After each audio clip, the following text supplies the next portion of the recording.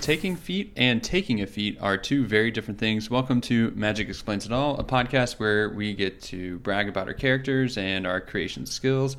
I'm your host, Brad, and today we actually don't really know much about our guests except that they invited me to play with this group before formally meeting. So he's really nice and kind of a poor judge of character because he invited me to come play, but that's okay. Please welcome Jim to the show. Jim, thanks for coming on. Oh, you're welcome. Nice to meet you, Brad. You too.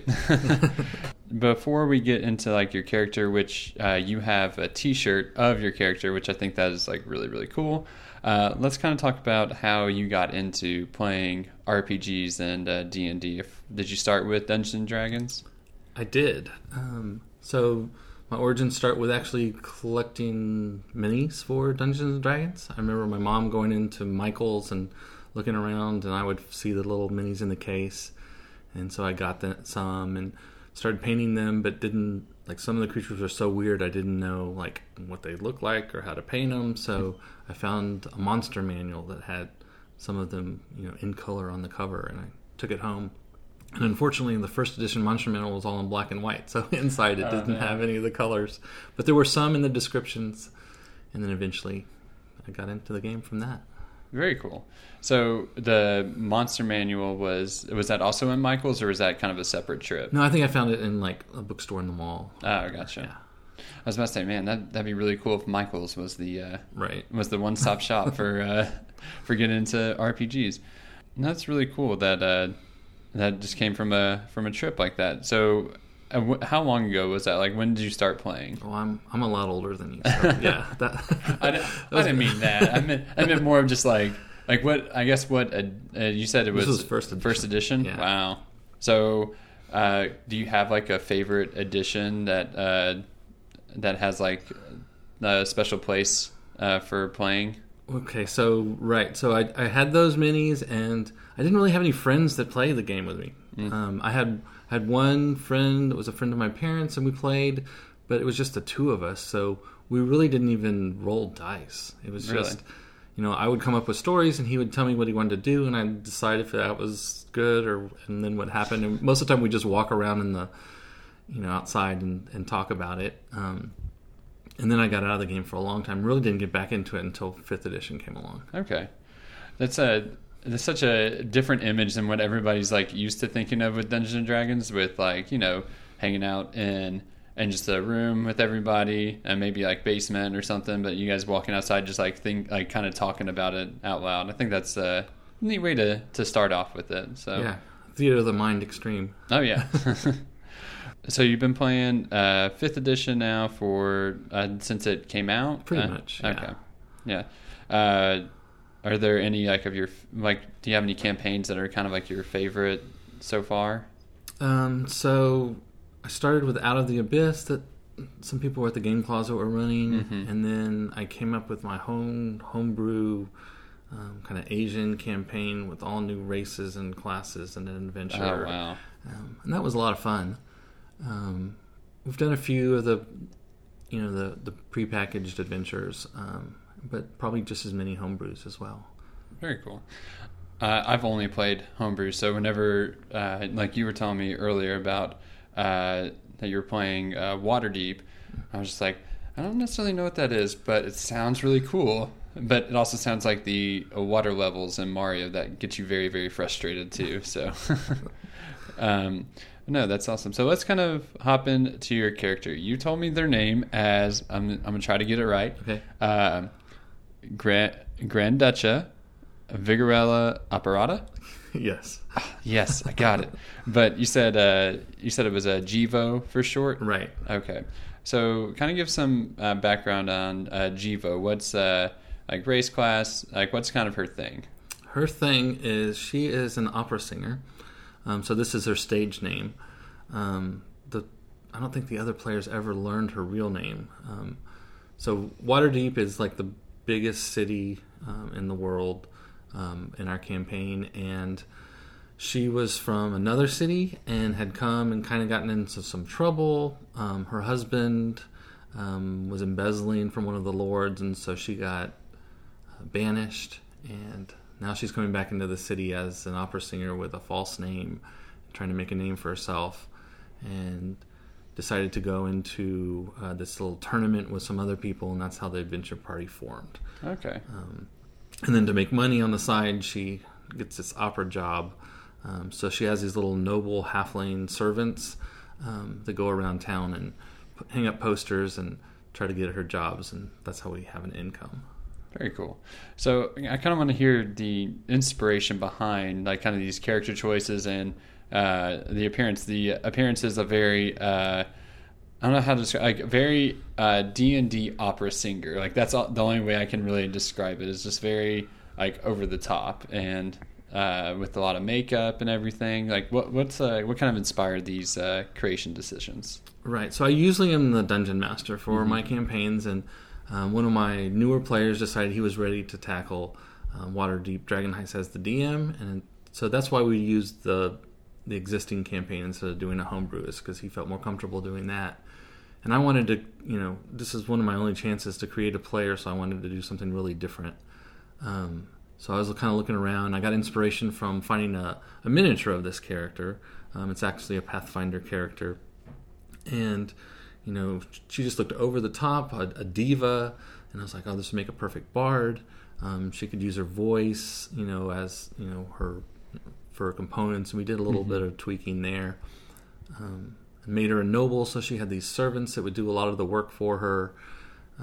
They would put on her makeup and dress her and all these types of things. Very cool. So I think that's neat that it's a mini that inspired the creation rather than usually it kind of works the other way around where you like kind of think of something, then you try to find something that matches what you came up with. You're kind of working backwards a little bit. Right. And just for a plug, did you happen to find this mini at Game Closet? No, I actually found it online. I was trying to plug Game Closet there, but we'll get them plugged in here as much as possible. So human bard with noble with halfling servants that are kind of like her street team, hanging up posters and everything. Right. Has she been successful in acquiring a lot of jobs like with that strategy? Yeah, they hung up posters. She got a job, made quite a bit of money from her first performance. Rolled some really high stats for performance during that, so that worked out well. Then we went by and she got some perfume and got an advertising deal to put her face on the perfume bottles, and so is getting a cut of that as well. That's really neat. Kind of going the full capitalistic expansion there.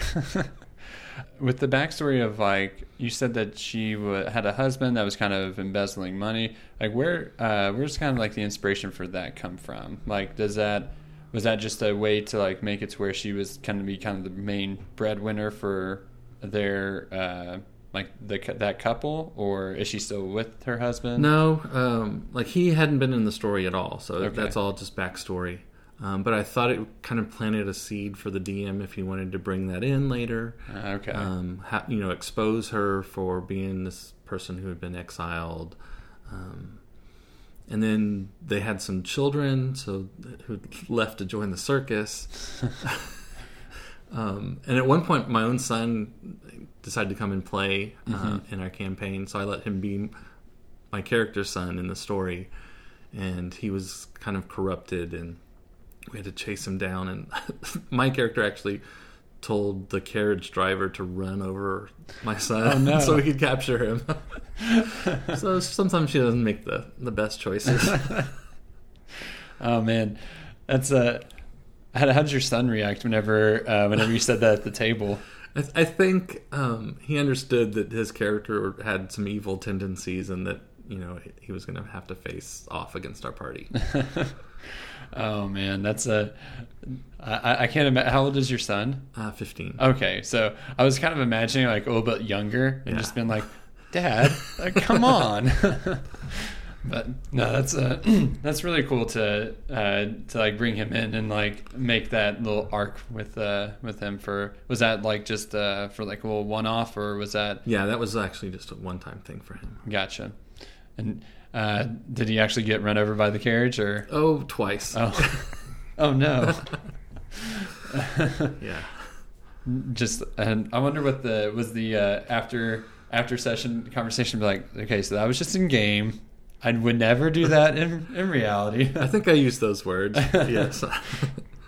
So, whenever you mentioned coming in contact with the current party, you said that there was some kind of tournament that y'all entered into. What was like kind of the type of tournament that was? So there's a famous tavern, and in the basement of this tavern, we put a dungeon crawl. It was from some magazine that we had found, just a kind of little insert, and so we plugged that into this tavern, and so they were having a contest, whoever could get through this little dungeon crawl the fastest. Okay. And so all of our characters decided to do it, and they kind of paired us up in a team. Oh, very cool. And so how many people in the current party? We had some people that weren't coming all the time, probably averaged about 5 or 6 in the party. Yeah, it's tough to get everybody to be able to meet at one time. We do like every 2 weeks for our stuff, and even then it's kind of tough. We always have to change days, it feels like. So I kind of get the whole not showing up all the time. So right. Was your team able to do it the fastest? Yes, I think we all succeeded. There was a mechanic in there. If we got killed, we weren't really dead and could go back in, but it would add to our time, since it was like a time kind of contest. I gotcha. But even with a couple of us having to rejoin and lose time, we still were able to be the fastest. Very cool. And so what was the reward for being the fastest? I don't think there was much of a reward. We may have gotten some free drinks and some notoriety. Oh, there you go. Yeah. Just getting the name out there. Mm-hmm. So your character, Jivo, probably did it just so then she'd be like, and I can also do dungeon crawls and sing. Right. She promoted her next opera performance, I think. Very cool. So as far as like her motivations and goals going forward within this party, what do you kind of see those as being? So she has a grand plan. Okay. She created this map of what each person in the party would be in charge of. And so she was going to be the director. So she didn't really have a thing, but she kind of meddled in everybody else's. We ended up gaining our own tavern that we were going to make, so somebody was in charge of that. We had somebody who was going to be in kind of security to get in good with like the city watch. We were going to create a casino. Somebody else was going to be in charge of that. So we had all these kind of little plots going. And really we haven't, that's a grand plan. So not many of them have come to fruition yet. Gotcha. So it's kind of like to make this kind of all-in-one like entertainment area, like, or a more adult entertainment thing for like people to come see shows and gamble and all that. Yeah. Very cool. So has there been any plots that you've been able to like acquire, or is it like kind of everything is still kind of in motion? So we had one of the party members who was not good aligned and got in with some other folk and really didn't let any of us know about it. So that caused some trouble, kind of set us back a little bit. I gotcha. And we got through 5th level in this, so we kind of finished that adventure. And the next kind of module, Dungeon of the Mad Mage, goes underneath the city into this huge dungeon crawl, 24 level kind of thing. So Jivo has multi-class. It's the first time I'd done that. I usually don't do that, but I decided, she's dressed as an opera singer. She wants to become a little sturdier. So she trained as a cleric. Oh, okay. And now she can wear armor and do some other things. Very cool. So let's kind of go to the multi-class. And what's your reasoning for not wanting to multi-class much? I usually kind of like when I run campaigns, I ask the players not to generally, just because I think it's kind of a pure version of D&D. You get into a lot of multi-class, and it just kind of seems like everybody's kind of muddled. If everybody has a little fighter and a little wizard, then I don't know. It just kind of loses some distinction of who those characters are to me. Gotcha. So it kind of gives it to where you like are able to like really role play instead of just like taking on a lot of different roles for fight's sake. Right. Is that kind of your reasoning behind it? Yeah. Instead of trying to make the most powerful character based on multi-classing, choosing which class at which levels, just go with the one and make it your own. Gotcha. For story reasons. Gotcha. No, that's really neat. But But for her, it kind of made sense just to like she's about to go down into something where she can't really hide behind just performance alone. She's got to kind of armor up. Yeah, she was going to leave her servants up to keep running all of these businesses for her while she went down, and so she kind of felt unprotected. So she wanted to kind of beef herself up a bit. Very cool. What about some favorite in-game moments so far with your character and with your party? Well, I think I mentioned running over my son with a carriage. That was pretty dramatic. Wow. What else did we have? So there is in the first tavern with the dungeon crawl that they went to, there was a character there who had been into this large dungeon underneath the city. So he's experienced and rich and kind of older. He was a money lender in the city, and so I had my character kind of like flirting with him quite a bit. Mm-hmm. Kind of to make some kind of political connections because he was also kind of involved with politics and kind of a outstanding person in the whole city. So spent a lot of time. One of the other characters turned out to be my brother, so I enlisted him to kind of help set up a date for me and this other character. How'd that go? The DM really wasn't into this at first, so it took a while before we got it off the ground. Is it just like he didn't feel like role-playing that, or? Maybe. But also I think just this other character was like such a higher level than we were. I don't think he wanted to kind of bump us up to kind of have that kind of power level at the moment by having him as part of our group. Oh, gotcha. Kind of just trying to make it to where it wasn't like gaining so much at one time. Right. Gotcha. Yeah, that's that's pretty funny. I don't think we've had any of that in our campaigns just yet, but Chris is running one of ours, but I may try to spring that on him. But I think the problem with him is that he's willing to role play just about anything. So I may try and be like, oh, this is too much. I gotta bail. Is there any like kind of podcast or media that you listen to or take in that kind of influences your play or how you run campaigns? Yeah, actually, I think Chris was the one that started me into getting into a lot of the podcasts. Oh, yeah? Sneak Attack was one of his favorites. Mm-hmm. So I really got into that. And then Critical Role. I listen to that every week.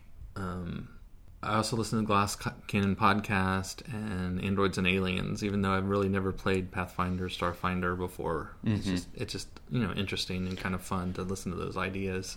Yeah. What was that? Maybe like a transformer, I'm hoping? That was scary. Okay, well, may just keep that in the podcast just because that was crazy. Maybe a glass cannon. Yeah. But I really do like Glass Cannon too, just because it shows how, even though I don't play Pathfinder either, but I do like how detailed and how good at they are with keeping up with those details. Because it just shows me like, man, they actually know their stuff. That or they're really good at fast reading. So right. And yeah, have you listened to episode 200 yet? I think I was listening to part 3 on the way over here, so I haven't quite finished. So good. Okay, I won't spoil it. We also make a joke on here that we have people come on and then they promote other people's podcasts just to kind of spread the love to everybody, yeah. So in your experience as DM and let's go with the player first. For players looking to kind of create a very similar character, what would your advice be for them? I think sometimes you're role playing. So for me, it was kind of I want to pick something kind of that's not like me, kind of out of my comfort zone. And she's lawful good at first, and so she's trying to obey the laws for the most part and keep everybody in line. She kind of had this structure in mind of creating this big organization and everybody kind of working together, even though some people in the party weren't doing that. But for me, it was about kind of in a party, I'm not usually one to take charge, but she was kind of a force of nature and a diva, and so that was kind of fun to do that. Yeah. So would you say, like, with the bard, like, that is, would you kind of say, kind of make something similar, or do you typically say bards need to kind of hang back? Oh, a lot of times a bard is, a support character, right? They give some healing, they give some inspiration. They're good at a lot of things, but not usually the best at anything in particular. But she's just headstrong and dives right into things. Yeah. We went under the city in the sewer, and even though she hated getting all dirty, she was in the lead most of the time. How do the other players kind of interact with that? Or do they kind of do they kind of get annoyed with her for being so headstrong, or are they kind of like, is it kind of like the push they need? So the group I had was fairly passive in general, the players' personalities. So that was another motivation for me, is to create this character that kind of kept them moving from place to place instead of debating each situation and whatnot. Some of them did get annoyed that she was kind of stealing the spotlight at times, but I kind of took that in mind. That's the story, and was okay with them feeling that way about her, because that's the way things would actually happen.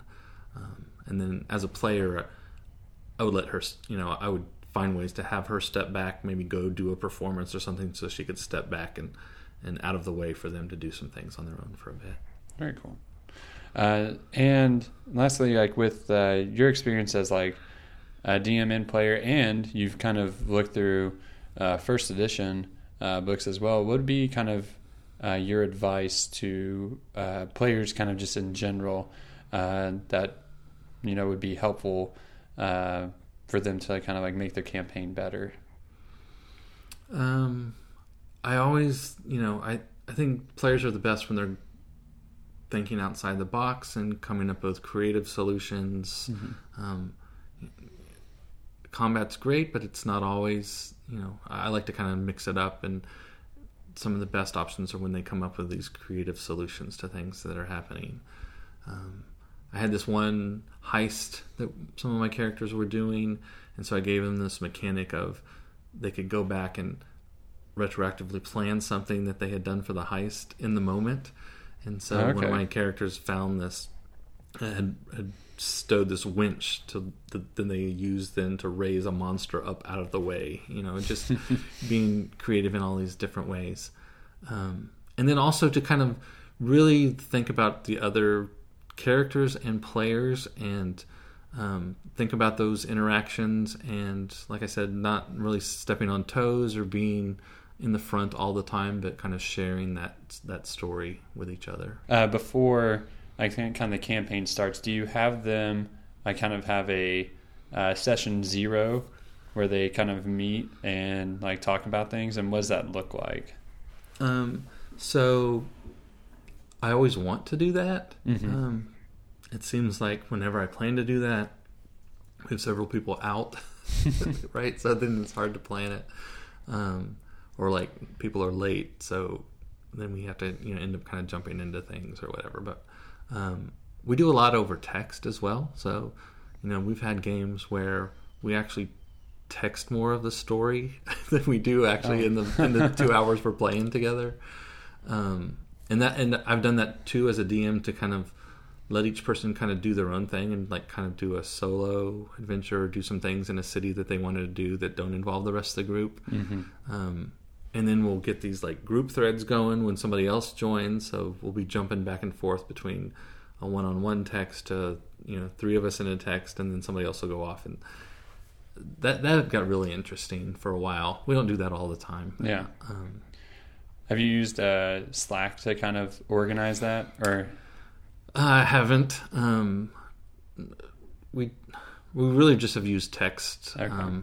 And in the game closet, it's not really built for any kind of electronic media, so Gotcha. We just do pencil and paper mostly. Yeah, I gotcha. I was going to say, like, I use Slack with just a bunch of group text, and it's nice to be able to, like, because it gives you options like full group, but then you also like can within the app itself just do one-on-one stuff. And there's a lot of different things that you can integrate with it, like Google Docs and everything. So if you need to like share something with them, or it's really neat. So That I think that's what Chris and I use for our podcasting stuff whenever we're talking about all that. So it's a nice little tool. Any kind of final thoughts before we head out here? Final thoughts. One of the things, as a DM, maybe what I like to do is just bring all different kind of ideas together. My campaigns are bringing in ideas from all different sources. I'll find a mini and then decide, I really want to bring that in as one of the villains. I'll find a written adventure and use parts of it with my own homebrew. And then also think about like my characters, the other players' characters' backstories, and try to incorporate as much of that in it too. So it just becomes this kind of living Frankenstein of a campaign. Very cool. Well, Jim, really appreciate you coming on and being part of the show. Thanks again for coming all this way to our studio, and really appreciate it. I just noticed your mug. Is that something inspired from D&D, or is that just it kind of looked like a mind flayer thing. First, now I'm realizing it's just an octopus. Well, it's just an octopus, but actually the organization that Jivo created was called the Octopus Consortium. Oh, so it does kind of fit. There you go. Hey, so you got the cup, you got the shirt. You're all ready to go. And when do y'all usually play? You said on Wednesdays. Wednesday nights. I was about to say, man, you're all ready to go and play right now. But yeah, I wish I could. Well, thanks again for coming on. Listeners, this has been Magic Explains It All. Thank you for listening. If you have a character that you'd like for us to discuss on an upcoming GM/DM episode, just tweet at us with the hashtag #MagicExplains. And if you would want to have a catchphrase or one-liner read at the beginning of the show, like today's that I made, because we don't have as many catchphrases coming in, so y'all need to work on that. But just leave us a 5-star review on iTunes with the catchphrase in the review description, and we'll read it off on air and give you a shout-out. Thanks again for listening. We'll see you guys in 2 weeks.